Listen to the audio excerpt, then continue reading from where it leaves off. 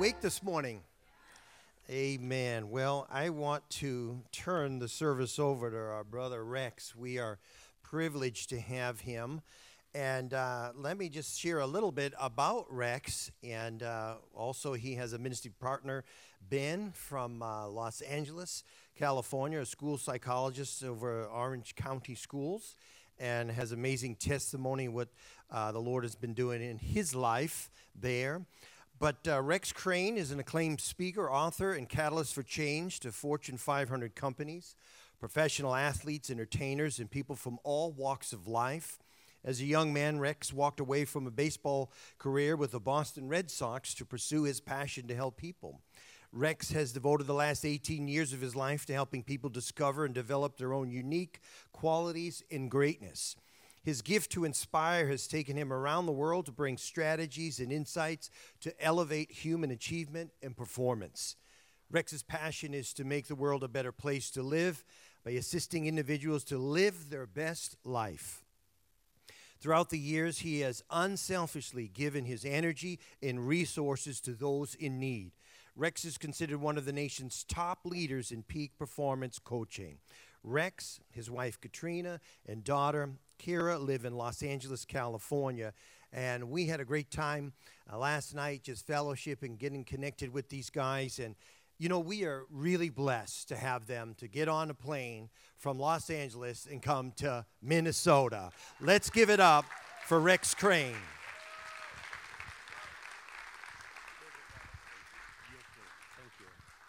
Why don't we give the Lord a big old clap in here? Thank you for saying all those nice things about me. Whoever wrote that, they did a good job. The best thing about my life besides being a child of God is I'm a dad and I'm a husband. I'm really into my wife. We're still in love after being married for many, many years, and I'm really, really proud to be a dad. And they said we couldn't have a child, so we decided to try to have a child. And really, really cool. So that is my little claim to fame. I want to give honor to our pastors, Pastor Mike and Rhonda.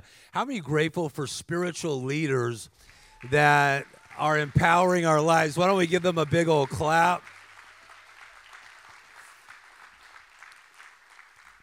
I had this on my radar. I was telling you guys last night. I was so excited to be here. And we have a really, really busy couple months here, but I was like, I could not wait to get to Alexandria. Come on, Minnesota. Don't you know? Come on, I was excited. And I have family that's from a Minnesota area, my grandfather's side. So this is a real honor for me to be here today. And then getting to know your pastors and the hunger they have for not just their own life to go to the next level, but to see you live up in a down world and to see your dreams come to pass and to see great breakthroughs happen for your lives. I'm really grateful for people that really, really care. Give them one more big old clap. These are a couple commercials. And Mariah, you opened the whole thing. Mariah, stand up. It was a quick stand up. Mariah is a great human, and she opened the door for us to be here today. I want to give a really big round of applause for our worship band, who did a phenomenal job. Why don't we give them a big old clap?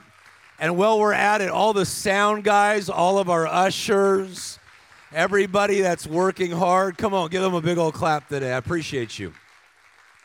Last commercial, Ben, stand up. You've been with me for 15 years. And he was a Catholic lighting candles in the Catholic Church. And then he experienced the God that they only talk about a little bit. And God changed him and his family's life. You're not going to like today. You're going to love today. If you have a Bible, go on the right-hand side of it to Mark chapter 10. And you're going to like this verse. I'll read 45 through 52. I'll read it. And then we're going to have a really great time here to get together. How many of you guys are planning, by the way, of being back tonight? Please be back tonight. Some incredible things are going to happen. I know sometimes people are like, I'm going to do the Sunday morning gig and not go show up at night.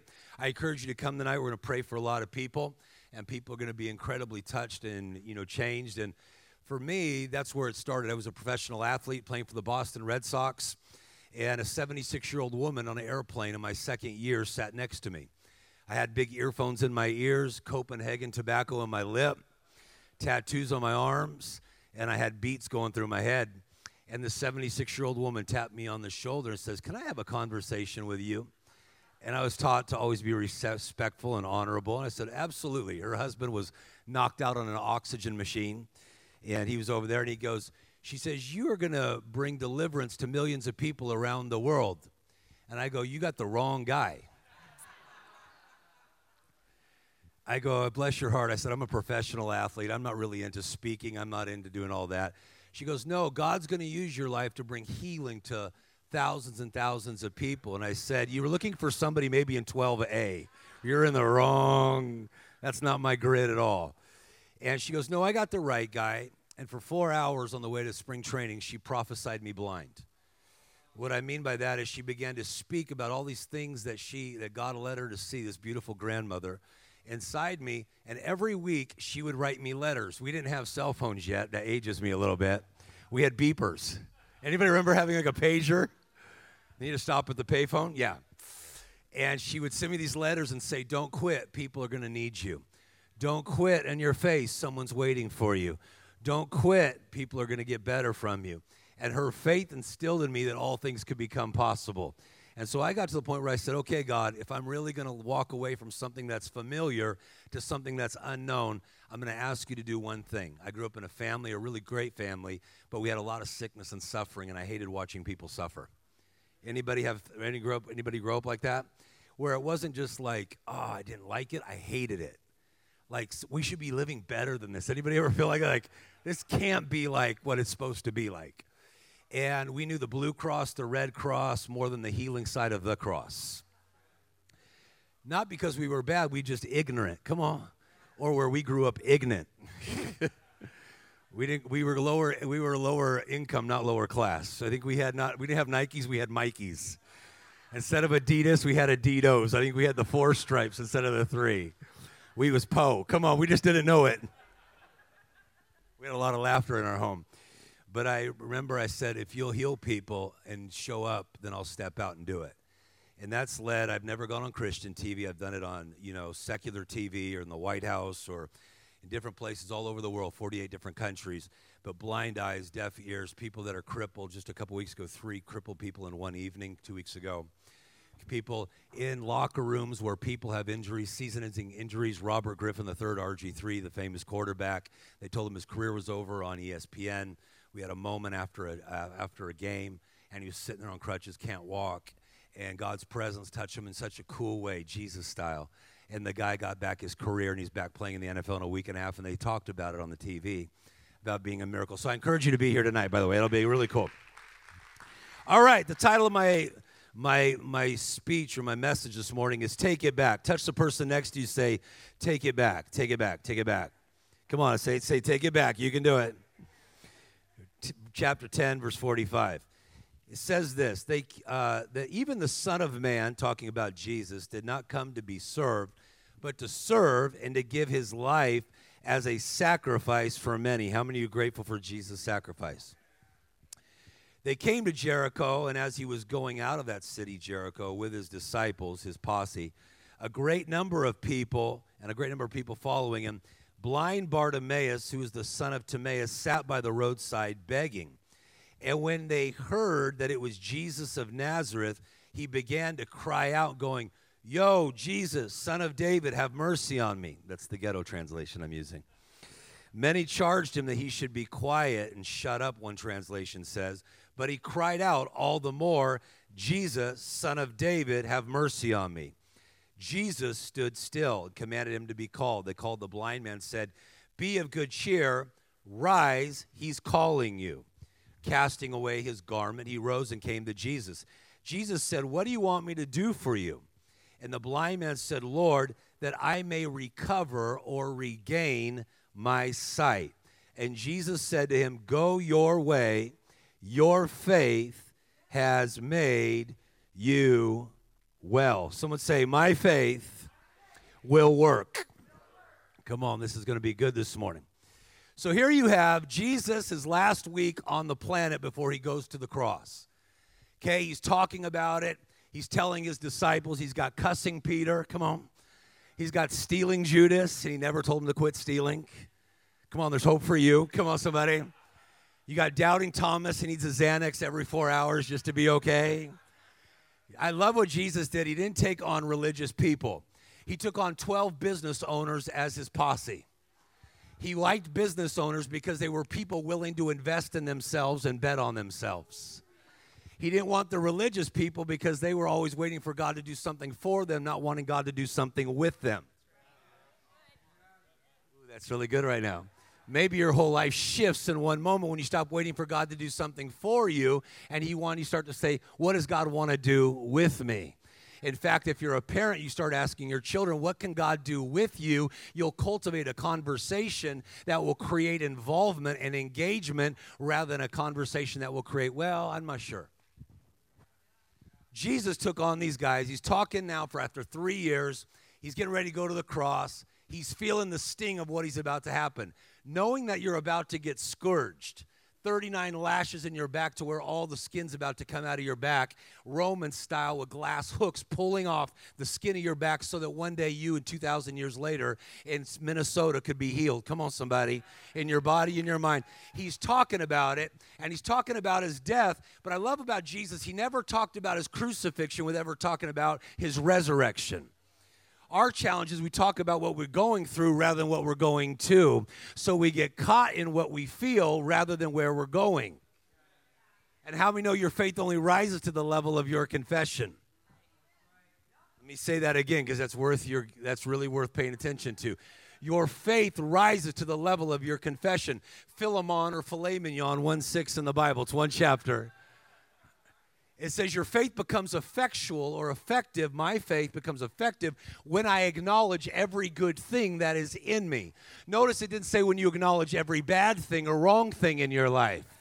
But my faith and your faith become effective when you acknowledge every good thing that's in me in Christ Jesus. That's what I love our video that we were just showing. And even Pastor's been teaching about how the enemy wants to steal the word inside of us. How many have been paying attention the last couple of weeks? Right, where we acknowledge other things but don't acknowledge what God's word says we are and what we're going to. Jesus spoke where he's going to end up, and then the disciples go, hey, I'm thinking about when you get into your kingdom, we want positions of honor. They were with Jesus and could see physically, but they were blind spiritually to what was going on. They come into this town, Jericho. It was known for a transient place, but a lot of blind people were there because that's where a lot of people would go through to different places. They actually were known for the disease of blindness. So they had so many blind people sitting there. And there's a blind beggar by the name of Bartimaeus. I love this story because I think there's so much wealth here, and I'm trying to unpack a little bit that relates to our lives here for a little bit this morning. Bartimaeus was not born blind. He was born and could see. That's why he says at the end, Jesus says, what do you want me to do for you? I want to regain or I want to recover my sight or my vision. Watch how powerful this is. But he was raised by Timaeus, his dad. He doesn't say anything about his mother because his mother wasn't present. He grew up in a dysfunctional family where he did not have the feminism or the motherly instincts. He was raised by his dad who was blind. It's interesting that when you're raised in a culture or atmosphere of people that can't see, you learn that you can't see. People that are blind spiritually, they adopt religious concepts, but they never experience God's goodness. People that are blind relationally, and they're in relationships to see what they can get from something rather than what they can give to something, raise up a people that we use people rather than what we give to people. If we're blind, growing up in an atmosphere of blindness to our health, we think, well, God will just do it all for us. We don't need to do anything. How many know your body's not Amazon Prime? It's not going to show up in 48 hours. Come on, smile even if you got 4 teeth. Try it, eh? Come on, try it. How many know your body's the carrier of destiny? But if you didn't grow up in an atmosphere like our family, we didn't talk much about health. We were always just trying to get healed rather than talk about living healthy. And I wanted health in my body if I was going to live out destiny. Hello. This young man grew up in an atmosphere of blindness, and the blindness reduced him to begging. To be a professional beggar, you had to get a coat and a diagnosis that you were now handicapped. So the day came where Bartimaeus, watch how powerful this is, He grew up with all these blind people around him, and he became physically what he learned how to live internally. If you're not careful, you can go blind by hanging out with blind people. That's why the Bible says if you walk with wise people, you become wise. You hang out with a fool, your life suffers harm. How many wish you had like a spray for every fool you met? Come on, somebody. You just spray somebody, like you just stay away from you, fool. Come on. Mr. T used to say, I pity the fool.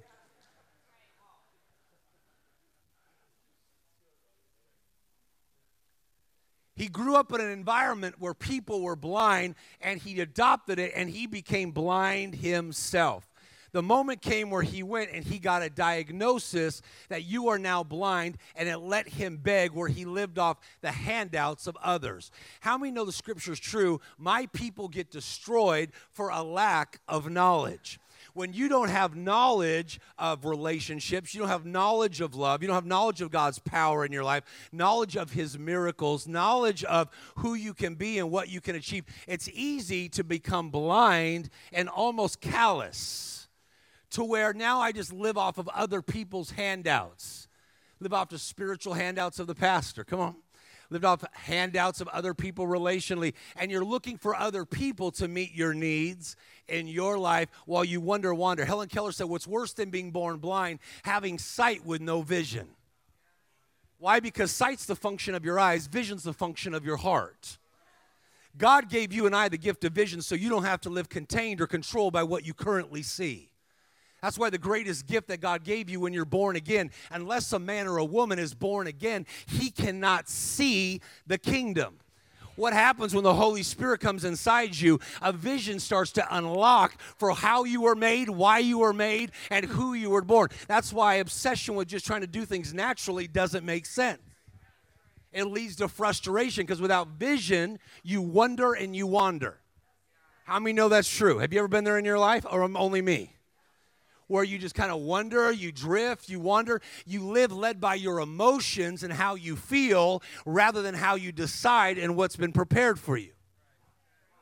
Solomon said in Ecclesiastes, better is the vision of your eyes than the wandering of emotion. How many know your feelings are so fickle? How many know you could feel a lot of things in a short amount of time? Angry, depressed, happy, horny, all in about 1 minute. Come on, somebody, you tell the truth. How many know that you're not to be led by how you feel? We're to be led by how we decide, or be led by our spirit, come on, and by faith, not by our feelings. Ooh, this is powerful. Take, for instance, the guy Stevie Wonder. Anybody ever heard from him on the planet? At 6 years old, he was in his next-door neighbor Billy's. He had asked his mother, actually, a couple days prior to this. He said, Mama, why am I born blind? She said, true story, we're cursed by God. And he goes, oh, Mama, we ain't cursed by God. A couple days later, he was at Billy's house, pastor, and it was a little barn. He was out there in the country barn out in Detroit, Michigan, and he was out there, and he stumbled on a rock, and he put his hands out just to be able to grasp and attach himself to something firm so he didn't fall down. And when he did, he hit a broken piano, and the keys went off, and the sounds went off, and he started yelling out loud, I can see, I can see, I can see, I can see. Billy got nervous and ran home. Stevie decided to try to run home, the kid that can't see. He makes it home. It's a true story. He got home and he said to his mama, Mama, we ain't cursed no more. She says, what you talking about, Stevie? Sounds like what you talking about, Willis. What you talking about, Stevie? She goes, Mama, I was over at Billy's, I stumbled, I put my hand out, and I touched this thing, and there was these sounds that went off. And when the sounds of like a piano, all these sounds, I see all these different colors of people, and they're happy when I make sounds. Mama, I'm going to make sounds, and when I make sounds, everyone's going to become happy. But she says, you can't see my skin. You can't see my face, can you? Can you see my... No, Mama, I don't see with my outer eyes. I see with my inner eyes. I'm going to make music, and it's going to change people's lives. God's highly interested in what you see with your spiritual eyes. 7 times in the scriptures, God comes to people and says, what do you see? Not what you're looking at, what do you see? Come on, touch the person next to you, say, what do you see? Why? Because your vision is your future. Let me say that again. Your vision, my vision is my future. Without a vision, you perish. Without a vision, you always go to your past. If you don't reach for what's before you, you die by what's behind you. That's a good tweetable moment right there. If I don't have something to reach for what's before me, I die by what's behind me. What has usually blinded us? Things behind us and people around us. You're a product. Let's start with what's behind you. You and I are both products of our past, but thank God you don't have to live as a prisoner of it. Come on. That was then, now is now. Aren't you glad that you can sign the death certificate because Jesus already signed the death certificate? Don't allow the devil to condemn you in your mind, to rob you of your confidence, where you sit there and nurse, curse, and rehearse what's happened in your past. That was then. Just because it happened to you then doesn't mean you need to be a victim of it now. Maybe you put bad decisions and your choice created your challenge and it made you blind. It made you on the side of the road. It put you in a physical setback or an emotional or relational setback. Maybe your choice did. But how many grateful for the grace of God that if you confess your sins, He's faithful and just to forgive you? Give the Lord a clap and a shout in here. My wife was raped by a pastor. Lived on a bed for 9.5 months fighting for sanity in her brain, a very well-known pastor. Had every reason in the world to be bothered at God. She sat there. She could have nursed, cursed, and rehearsed. And in 9.5 months after fighting in a struggle, and if you're in a struggle today, let me give you some wisdom. Struggle is proof you've not been conquered. If you find yourself in a battle and there's a struggle, I came to give you some hope today. Come on. Why? Because the battle's over your mind. Every battle's a mind battle. If the enemy can defeat you in your mind, he'll defeat you in your experience. And the only hold the enemy has is on who you used to be. That's why he always talks about where you were, not where you're going. That's why he always wants you freeze-framed on your then so you don't step into your now. Why? Look at that. Let's take a guy Simon Peter. Notice that when Jesus meets him, his name is Simon. The Simon word's broken reed, wayward one. Kind of reveals his life. 1 minute up, next minute down. Kind of like our lives. Jesus meets him. He doesn't try to change his behavior. He doesn't go, Simon, you need to really quit cussing. Stop being a little bit angry. Come on, a little bit moody. It's like always your time of the month, Steve. Come on, Simon. Jesus says, no, we call you Peter the Rock. He changes his identity. Why? Because all change evolves out of the way you see yourself. Your breakthrough does not evolve out of your circumstance. It evolves out of your mentality. That's why God doesn't confront a condition with sympathy. He confronts it with a revelation. Why do I need to be in the house of God? Because when you open this thing, the entrance of His Word gives light. And that light can begin to illuminate. You go, wait a second. I'm not stuck. I'm not trapped. Solutions, ideas on relations, finances, health, your life. Come on. Where you get a God idea, not a good idea. Your good ideas may come to pass. His God ideas have to come to pass. Watch how powerful this is. 3 years, Peter walks with Jesus. He never calls him Simon again until the very end. Right before he goes to the cross. He says, Simon, Simon, Satan has asked for you that he may sift you like wheat. There's people in here that you've been under attack and the enemy's trying to sift your faith. He's trying to sift you, your confidence in God. Notice, though, that the devil did not ask for Peter. He only asked for Simon. The devil does not ask for who God says you are. He asks who you used to be. Because if he can get you locked into who you used to be before you met Jesus, he can sift your faith and destroy your future and your family. But if you ever stay true to who God says you are, somebody help me with this thing. Give the Lord a clap and a shout like you got energy.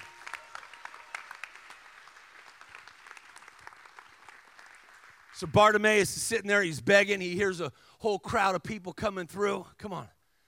And they say, who's? They go, that guy from Nazareth. Jesus, the guy from Nazareth is coming through. Jesus, they'd heard all the stories about opening blind eyes, stopping the funeral of a little boy from Nain, raising him from the dead. Come on, raising Lazarus from the dead. That had to be pretty dope. Come on, in my vernacular. That had to be cool. Come on, when they throw little children that were crippled and they'd instantly get healed. Taking a little boy's lunch, multiplying it. He was known as the man of miracles. Tell me how we don't need that today. He said, unless you have miracles, you'll never believe. John 10:37, if I don't do the miracles of my Father, don't believe the words I tell you. In America, we want you to believe our words without showing you our work. We have a responsibility to our community. And I think God's waking something up here.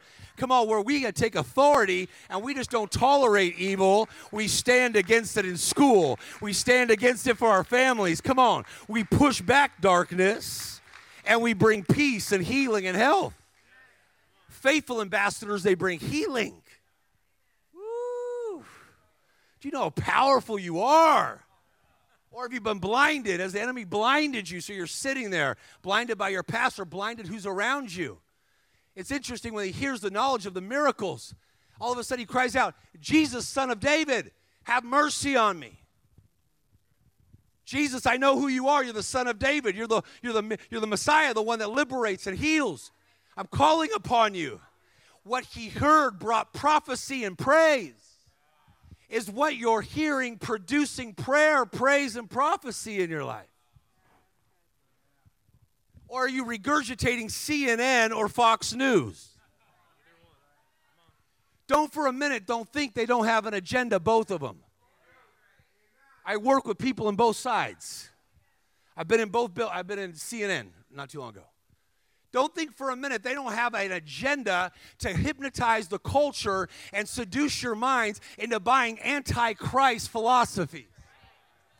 That you live according to the traditions of men, but not according to God's word.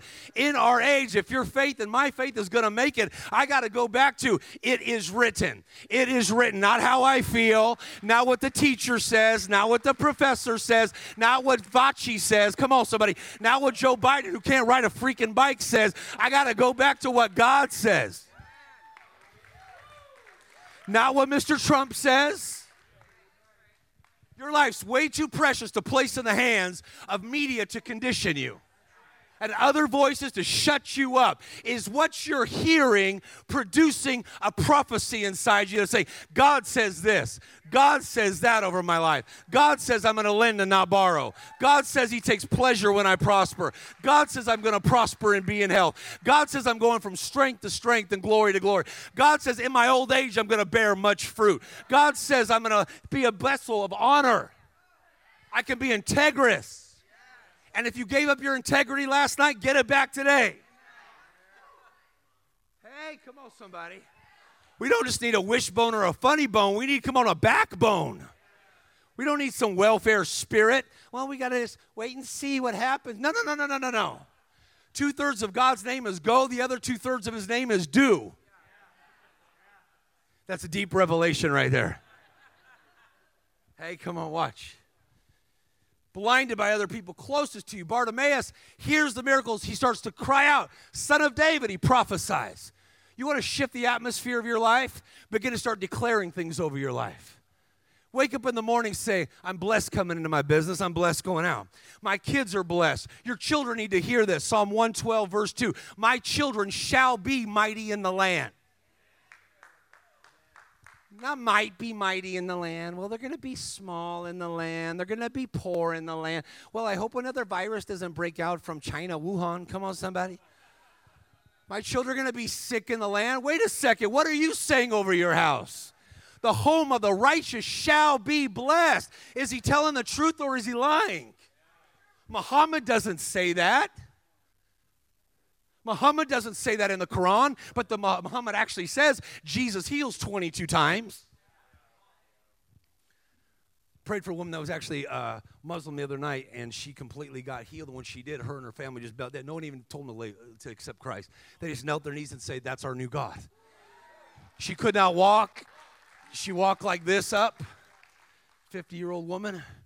Bam, the power of God hit that woman. She took off running. It didn't take much to get her born again. Bartimaeus cries out, Jesus, Son of David, have mercy on me. He said, many told him to be quiet. Who do I think that many was? I believe it was the familiar associations, his dad, and the people closest to him. Because usually when you go to push beyond average and you disrupt the norm, the people closest to you go, are you really going to go after it? Are you really hungry? But think about all the benefits of hunger. When I'm out in the middle of Africa, I go to Africa quite a bit. I love Africa, and I love helping people with AIDS. I love it. But I like to go out safari. And I wanted to go the first time and go see a big old lion eat a zebra. I wanted to watch the National Geographic Channel come to life. I got out there. I was so disappointed. I got out on the plane, And there the lions were, and they were sitting there, and they were lazy, sleeping. I was throwing M&Ms at them. Come on, throwing Sprite at them. And they just sat there. And I asked the Zulu guy, I go, what's going on? The lion is lazy. The elephant is king of the jungle at day. I go, what happens at night? The lion gets hungry. I go, what happens when the lion gets hungry? The atmosphere changes. Our problem is we're being a bunch of pussycats rather than lions. Why? Because when you get hungry, the atmosphere of your life changes. When you get more hungry spiritually to know and receive the things of God, Jesus says, blessed are those that hunger, they shall be filled.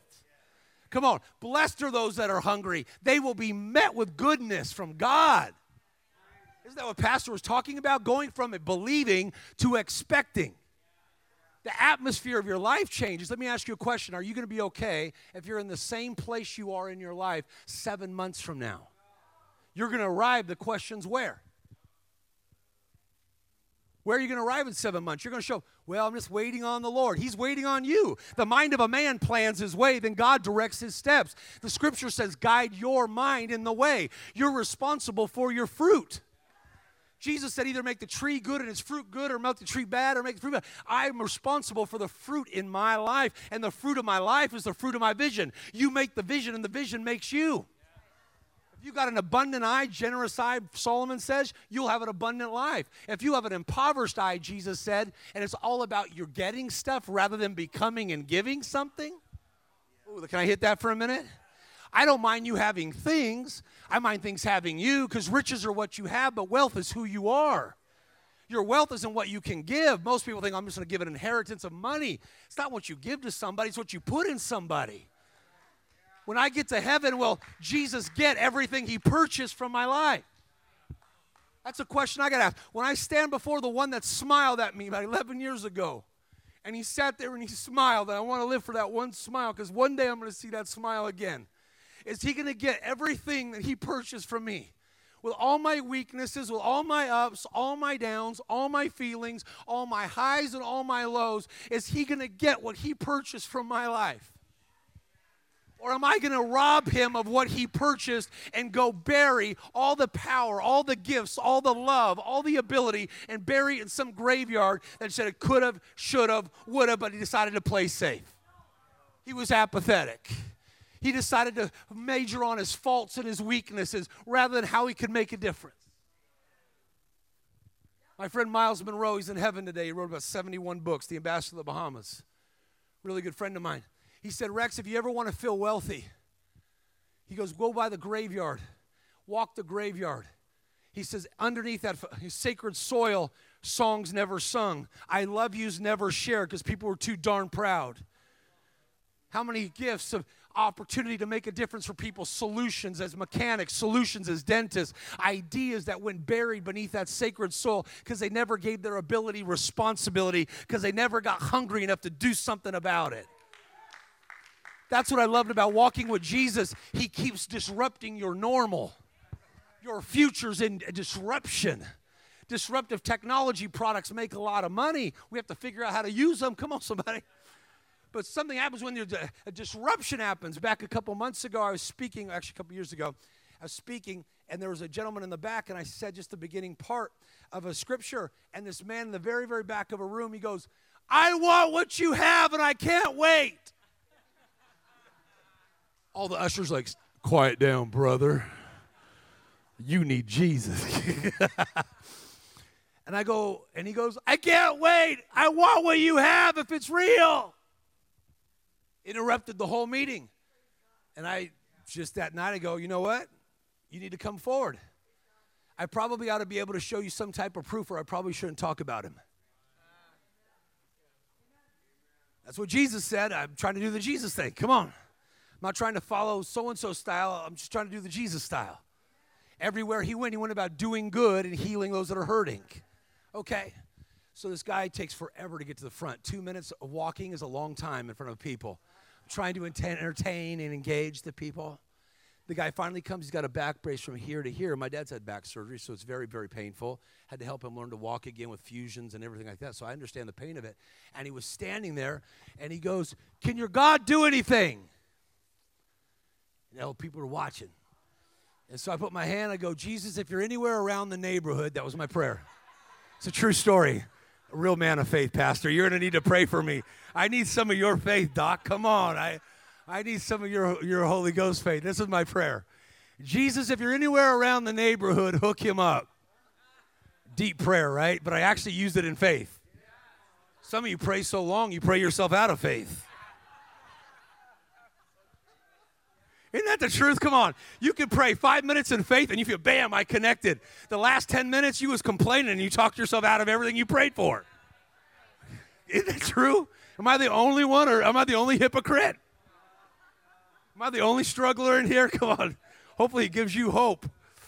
The guy falls down on his knees and in my mind I'm like, oh, snap. I hope he didn't hurt his back again. Great faith, right? From the man of God. And all of a sudden out loud you heard, pop, pop, pop. I go, what happened? He stood up, he goes, ah! I didn't know whether to call Dr. Phil or try to do an exorcism. Come on, somebody. Putting the sign of the cross. What am I going to do? Come out. No, I didn't do that. He got up and he took his own back brace off like Forrest Gump. Like all of a sudden, what'd you do to my back? He starts moving and he starts screaming. And when he starts moving, he goes, I can feel what just happened to my back. All of a sudden, people in the audience could hear the 3 pops. So people just started getting on their knees because they could feel like a holy moment. They just got it all over the room. This is the middle of Malibu, California, where people are wilding out in sin. Come on, dark stuff. I had crazy people in there. Come on. All of a sudden, this guy stands up, and he comes to give me a hug, and he's just crying. And he goes, ah! I've been deaf since birth. My ear just opened. He's freaking out. Never been to a church service before. All he heard was that God was present and he could heal. And he said, I can't wait. I got to disrupt the normal. See, your similarity creates comfort, but your different creates your rewards in it. You want to have new rewards, get a little bit hungry, get a little bit different. I'm going to pray a little bit different. I'm going to love a little bit different. I'm going to be more aggressive in something. Can you handle 10 more minutes? I'll be tight. Watch. He sat there, and all of a sudden he goes, but can God do anything about the gay thing? He goes, I can't help it. I go, if he brought you this far, he ain't going to quit now. Bam, the power of God hit this guy. The Holy Spirit touched this guy and loved on this gentleman. And today, that man is healed in every aspect of it. But it started a whole revival in the church. I came every other week for a whole year.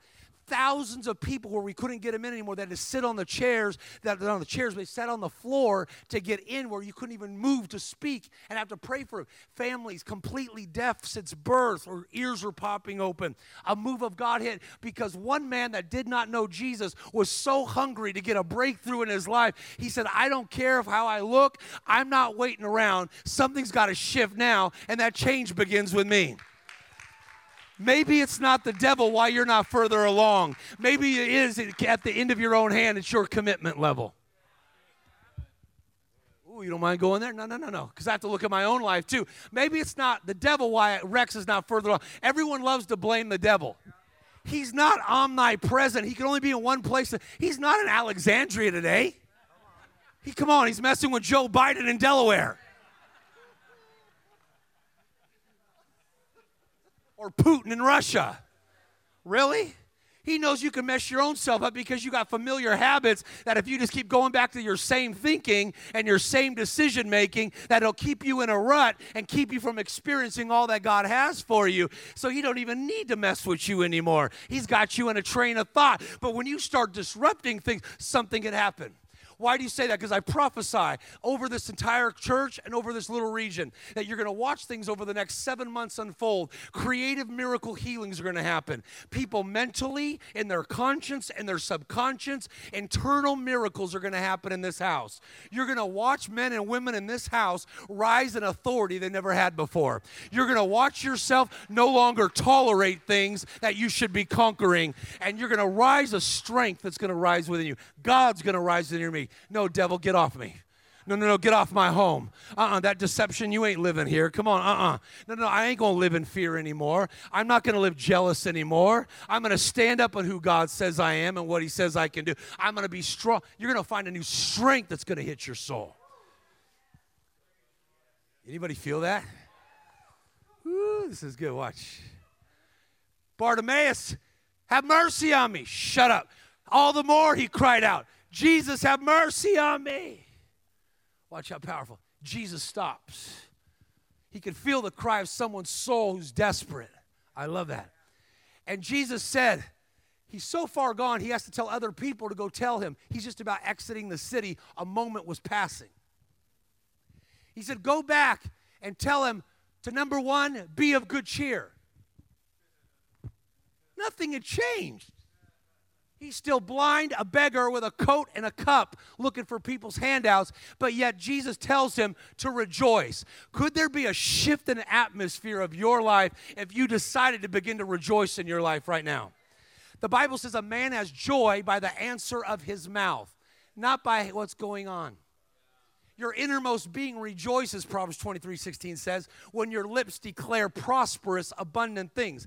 In fact, the top 10% financial people in the world are the happiest. I think you and I have a responsibility, if I'm going to be a believer in Christ, to be one of the happiest people ever to walk this planet. And to do that, you can't do that with a straight face. 64 times in Scripture, God references people the way they hold their face. Well, I'm just serious, brother. Well, God came to people all the time and goes, why are you looking that way in your face? Why is your face so sad? Why are you tripping, homie? Come on, somebody. Don't you know I'm the shepherd? If I take care of the birds, ain't no one going to take care of you. Come on, birds go to Taco Bell. Come on, somebody. They grab a little chalupa. Come on, somebody. They go to one of your 10,000 lakes, and they wish they wouldn't have ate the chalupa, and God takes care of them. And you're stressed out, and he goes, if I take care of birds, how much more am I going to take care of you? When was the last time you saw a stressed out bird? Imagine just beginning, God, I praise you. I love what that gentleman up here, he got into. He just started getting on his knees, and he goes, I don't care. I'm going to worship God. I praise you for being good to me. I praise you for loving me. Some of you do yourself such a big favor just going, God, I receive your love today. Your love's healing me. Your love's restoring me. Your love's changing me. Faith is hard when the focus is on yourself. Faith is easy when your eyes is focused on the love of God. Ooh, let me say that one more time. That's worth, let me slow it down. I know I talk fast. Faith is hard when you focus on yourself trying to have faith. Have you ever been there? You're trying to muster it up, brother. Faith is easy when you start focusing on how much God loves me. In fact, there was a mental institution where there was 100, the worst patients they had in America, in Oregon. And a young minister who wasn't even filled with the Holy Spirit was assigned to try to go talk to them. And he went in there, they're naked, moans and groans, feces on the floor. He didn't know what to do. Jesus spoke to him audibly and said, sit down in the middle of the whole entire room, and all I want you to do is sing Jesus Loves Me, the first bar. He didn't have any ministry experience of what to do with all these tormented people by demonic forces. So all he's saying was, Jesus loves me, this I know. For the Bible tells me so, little ones to him belong. They are weak, but he is strong. Yes, Jesus loves me. Oh, yes, Jesus loves me. Come on, feel it in your soul. Yes, you love me, for the Bible tells me so. After a month, 10 of them were in their right mind and they were out. For 3 months, 80 of them were out. And after 6 months, not one was left in that whole entire intense psych group, the worst they had in America, all completely out, not one bit of counseling, not one casting out a demon. All those focus was on the love of God, and the love of God drove out all that darkness. Could there be a shift in your own life? Hey! Am I okay? How am I on time? Okay. So watch. I'll finish tonight. I'll pray for a couple people real quick. But I love what he did. He says, have mercy on me. Jesus, be of good cheer. Rise. No one can rise for you. Come on, no one can rise for you. I'm going to have to rise up and stand up on the inside. It reminds me of the little boy in church. Little boy was in church, and every time the Pastor Mike got up and started speaking, come on, somebody. The little boy kept getting him to go, yeah, preach it. Right there, by the way, you know they're not in white church. Come on, somebody. They're in black church. Come on, somebody. Not too long ago, I got invited to speak at the African American Baptist Conference. I was the token white guy or pink guy, depending on how you look at me. And anyways, this little boy kept getting up, and the mom said, shh, be quiet, shut up, you're making a scene. The boy kept sitting down. He kept getting go. Yeah, preach it. And the mama says, shut up, sit down. Finally, the third time, if you get up again, I'm taking away your video games away for a month. The little boy was ticked, and he put his arms in his pits. He sat there, and the mom tried to egg him on, goes, what? And he goes, oh, I might be sitting down on the outside, but I'm jumping and shouting on the inside, and you can do nothing about it.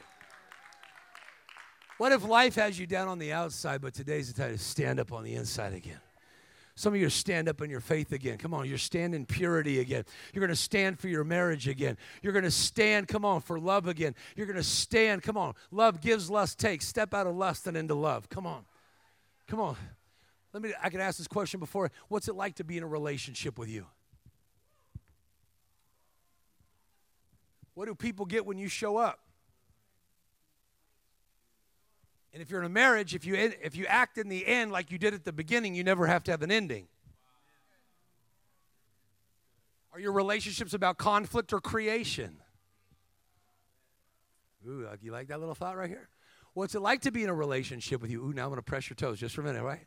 What's it like to be in a relationship with Rex? Oh, that's cool when I'm on a stage. What's it like when I'm off? Do people get authenticity or do they get a whole veneer? Do they get religion or do they get God's presence in my life? Do they get real love? Do they get genuineness? Do they get sincerity? Do they get integrity? Do they get honor? Do they feel like I care or do they feel like I'm indifferent? What do they get? We're the only representatives of God on this planet. Come on. What do people get when you show up? Is it something they want to have again? If you're the salt of the earth, the light of the world, that's by calling. Is it an experience? I don't know about you, but if I'm a believer, I have a responsibility to not just go through recovery in my life, but into discovery where I make influence and impact. And to do that, I got to what? I got to rise again. I got to rise again. Some of you got buried through the whole couple of years. Come on, with Fauci lying to us. Come on, somebody. Governmental scandals, and there's going to be more governmental scandals coming up because they are intent on working. I just got done speaking for Mark Zuckerberg, Facebook, Instagram. I just spoke in a mansion with all the reports that influence over 6.3 billion people in the world. I'm sitting in there with the minds that are controlling the conversation. Don't think for a minute, parents, that they're not after a goal to disciple your children. Don't think for a minute that they don't have an agenda to disciple your kids and strip you of your power and strip you of your voice. If you don't tell your children who God says they are waiting to tell you what they are not. We have a responsibility to stand up for our families, stand up for our community. Come on, somebody. To stand up as the people of God and stand in the freedom by which Christ has made us free. If you believe that, give the Lord a clap and a shout. I'm done speaking for this morning. Come on, give them a big, big clap. Give them a big clap. Can somebody play the keys behind me a little bit? How many of you can feel God in here? How many can feel the presence of God in here? Both encouraging us, but also challenging us a little bit. How many believe that we can be more, not less? It's a decision we're all going to have to look in the mirror and make, huh? Am I going to be more in the next week or am I going to be less? Am I going to be more loving, more kind? Am I going to use my faith more or going to use it less? Am I going to be generous or am I going to be stingy? Am I going to be a hoarder or am I going to be a giver? And am I going to be about God's business or just my own thing? Come on. In fact, if you make your business His business, He's got a great track record of partnership. Come on. Whether you're a supply chain, whether you own your own business, whether you own your own farm, whether you own, your own industry, whether you're a nurse, whether you're a teacher, whether you're a dental hygienist, whether you're insurance, whether you're selling cars, whether you're working at Starbucks, you make God your partner and favor comes on you. Favor ain't normal. He'll cause the people that ridiculed you to come back and have to praise you and provide for you. You really believe that? I watch it every day of my life. How do you know? Flunked out of Bible school, I cuss too much. God takes shaky people and gives them sturdy projects. You should smile. That makes you a candidate for God's goodness. Why do you talk about some of your flaws? Because God knows I have them, I know I have them, and I need God's grace. I haven't figured it all out, but one thing I do am hungry for, I want more of him. I want to live in it. I don't want to talk about it. I don't want to imagine it one day if the pastor gets some special word for me. I want to step into the knowledge of God's word I have. Faith without works, only an idea. I want to give my faith a life and work. I want to work. Lift your hands. That's not a Hillsong. Lift your hands. Say, Jesus, I feel you in here. I'm aware you're talking to me today. And I open my heart to you. I really need you. I need your mercy. I don't deserve it, but you give it. I need your presence to fill my soul. Wake me up to all you call me to be. I hear you. You're calling me. And I'm willing to stand again. I'm willing to stand again. I make the choice, and you're making the change. In Jesus' name.